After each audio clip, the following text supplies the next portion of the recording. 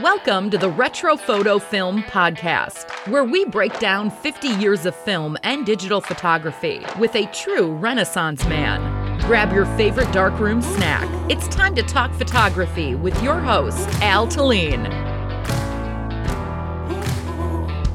Hi, this is Al. Welcome to Retro Photo Films Podcast.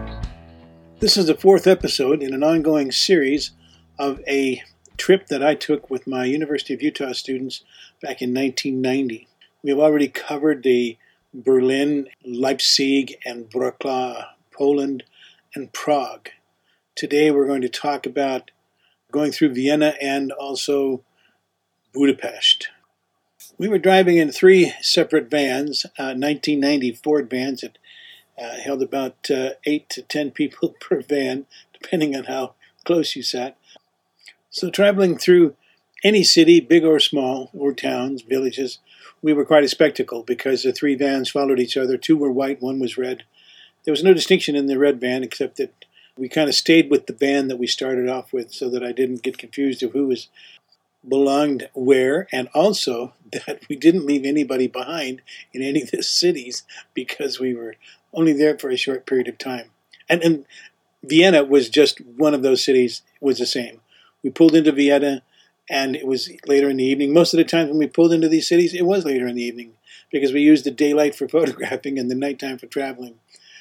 When we arrived, we checked into the youth hostel, and in being in Vienna, it was a very nice youth hostel. Some of the places we stayed in were pretty low-grade places, but they were also cheap, and that was good for us because we're on this budget.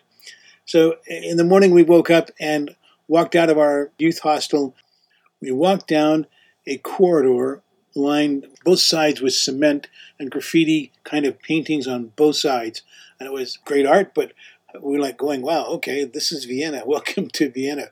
You think of Vienna with all these other pomp and ceremonies and all this other kind of stuff. And we're like, okay, well, we're in this part of town where they don't have that. Very interesting and very photographic. So we drove into the city and drove around, and we had one person in the group who could speak German. And so that person always was in the lead van. So it was easy for her to be reading the signs where we shouldn't go, couldn't go, and had a map of the things we wanted to kind of see. Vienna was not a place, since it was a Western European country, it's not one of the countries we wanted to spend a lot of time in. So we really only spent like a half a day in Vienna, driving around, photographing, stopping, getting out, parking, taking pictures, and looking at some sites, but not doing much. I think we had some on-the-street to-go food. So it was quick, beautiful. So we headed towards Budapest because we had some appointments there, and that seemed like a more romantic place to photograph to the rest of us. And we were then headed from there into Yugoslavia, and from Yugoslavia into Romania, and then from Romania back into Yugoslavia. We quickly found our hotels once we got into the city, and then set out to photograph. It was a sunny, beautiful, nice, warm day, and we didn't have a lot of those as we were traveling, so we were making hay while the sun shines on this one. We spent most of the time up on the Pest side, which is kind of up on a hill, and then there's a castle up there. The Pest side is very large anyway, but it's like that's where we started out, and we spent most of our day up there photographing. There was a fair kind of thing going on, and a lot of booths and wonderful artwork and wonderful handmade products. So the day went really nice, and it was really kind of fun. A lot of film shot, a lot of interesting things. Of course, no one spoke Hungarian. We always bumped into people who knew some English, and usually we could find a student somewhere, and they could help us out and guide us to where we needed to go. But that day we were just photographing everything that was on the Buda side. We stayed there till dark came and photographed the Pest side and the Danube River and the bridges, the wonderful bridges across the Danube River at nighttime. It was just really wonderful to photograph night shots. We all had tripods, and so it was easy to take the shots that we needed to take. And we were using Kodak film, and it was the tungsten film. So I think it only had like an ISO of 160. So very low shutter speeds, and we usually had our lenses wide open so that we could capture everything we needed.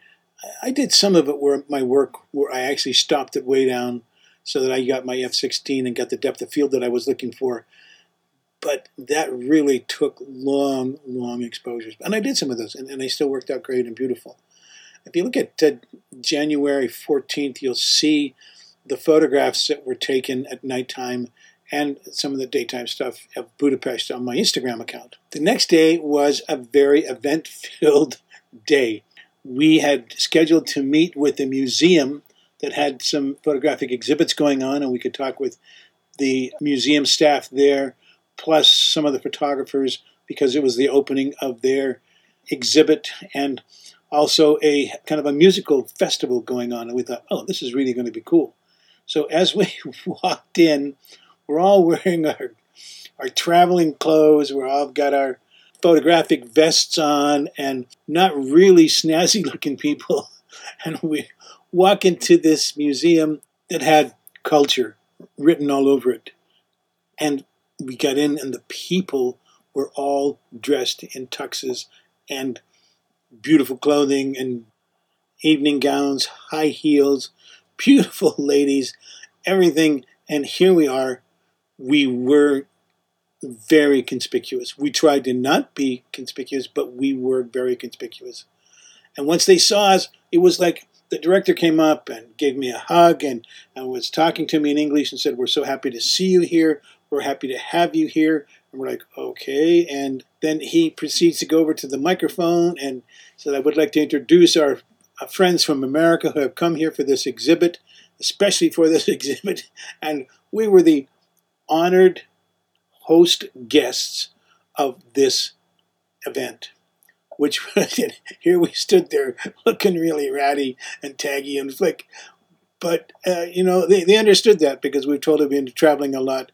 So then the musical event was in itself an incredible thing, because as you look around the room, and there is one of these shots on that day in Budapest, there's all these strange pieces of equipment, and there was all these strange noises coming out of these pieces of equipment. I mean, it was like kind of violinish and and all these kind of things. It was very avant-garde. And what this was that this was the premiere of all these musical instruments that these students had made out of trash from the garbage dump site that they could go to and pick out anything they wanted, and they had to make a musical instrument out of it. And so this is where they were playing, each one of them, their piece that they had written and that they had made the music from their particular instrument. Very fascinating. The great part about it was that we loved that there was free food and free drinks, and it was great. The photographic exhibit was very harsh, very, very, very harsh. In fact, the prize photograph there was a picture taken of a table that was out in the woods, and this person, the photographer, was explaining what life was like in Hungary at that time. The table was set, and in the middle of the table was a huge, big pile of shit. And each one of the plates had 2 or 3 big turds on it, and it was like the whole banquet was, this is what we eat here, and this is what the photographer explained to us, was this is what we eat here in Hungary. This is what we're eating. We're all eating shit. Nothing is great here at this time.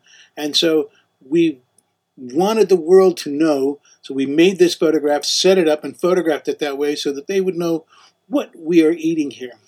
Very graphic.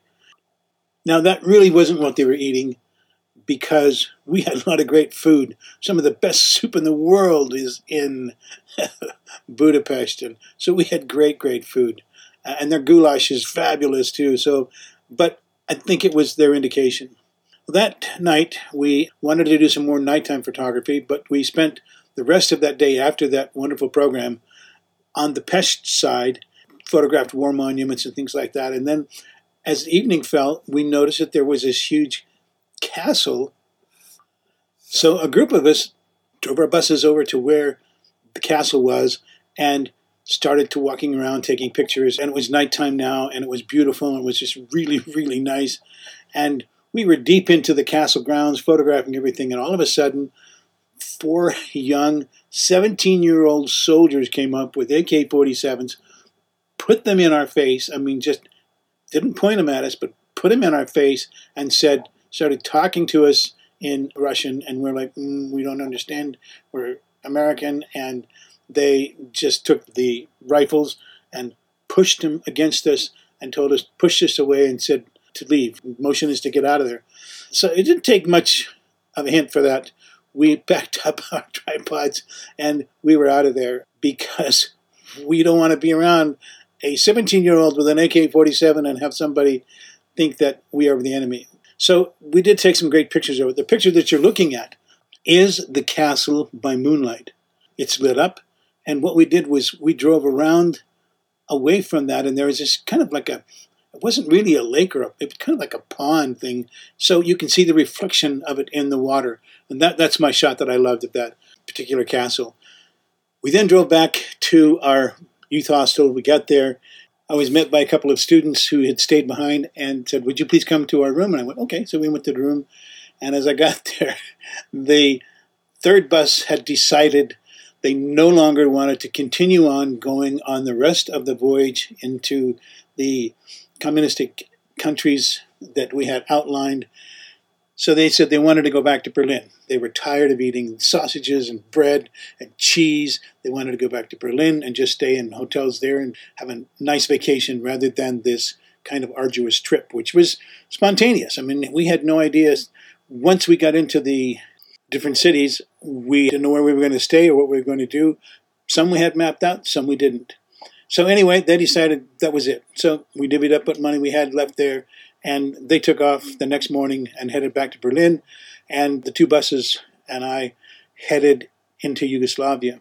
And that's where we had this fabulous adventure in Yugoslavia. That adventure that started there in 1990 continues on in Salt Lake City, where I live, to today. Well, that's next time's. But let me tell you a little tiny bit about some of my students. There were 10 women and 13 guys, including me. They were as diverse as you could get. The oldest one was a 60-year-old lady who was a great photographer, and she was a grandmother. The youngest was a 19-year-old, so we had a very long span in between. And personalities, wow, we had everything you could think of. One was from El Salvador, and we had kind of some of the borders, we had a lot of problems with him because they were having problems in El Salvador at the time, so they thought maybe he might be a terrorist. But we always made it through. And then we had a Canadian with us. I was born Canadian, so there were 2 of us. Then we also had someone from Korea there with us. So we had someone there who could speak German, someone who could speak Korean, someone who could speak Swedish, which was me, and also 2 people could speak Spanish. So we had a very good mix of languages. Each one of the buses carried about 8 passengers. I think there were 23, so 3 times 8, so 24. So there was one extra spot where, depending on who it was, they shifted around from van to van because they got tired of being with listening to the same stories and the same stuff that was going on. We had one guy who was absolutely a know-it-all. He knew everything. No matter what you said, he knew about it, and he had an opinion about it. So it was very interesting, but it got tiresome sometimes. We also had another guy who was like, no matter where you were taking pictures, this guy popped up in front of your lens. Why he had to be in everybody's photograph, I have no idea. But it started at the beginning, and he went all the way through to the end. And it's like you're focusing your shot, and you're looking at all of a sudden, there he is. He's in the shot again. And if you look back at the Leipzig photograph, he's the one standing at the fast food place getting his lunch. We had good drivers and bad drivers. One of the buses, a female driver, creamed it with a garbage can in Germany and took out part of the side. But we were covered by insurance, so it was great for that purpose. But it wasn't good for that driver. We also had some fast drivers, which was nice, also in Germany, because you're going on the Autobahn and it's like crazy, crazy, crazy. Everyone had an international driver's license and applied for it before we left, and everyone had that, so we could drive without any problem of the authorities. Needless to say, We never ate out at very fancy restaurants. We ate very limited on a budget. So the cheese, bread, and sausage was a very main staple. But that was a staple for the people too. So it was like, that was okay. We were fine. I mean, what's a couple of weeks of eating cheese and sausage and bread? It was great. It was great bread and great cheese and great sausage. So, no problem at all. All in all, it was a very fun group to be around. And we didn't have any fisticuff fights or anything else, but we did have a good time. Hey, thanks for listening. I appreciate you listening to my podcast, and especially this group of what's going on here where we're traveling through Europe with my students. In a few more podcasts, a few more episodes, that will probably end, and we'll go back to just normal talking about photography and the photographs that I've taken, and I'll have some guests. I've got some really cool people lined up to share and reminisce their photography and my photography together and analyze it and have fun. So tune in again. Thank you for listening, and leave a comment. You have been listening to the Retro Photo Film Podcast. Follow Al on Instagram at Retro Photo Film to see all his latest photos and learn more about the stories behind the photos.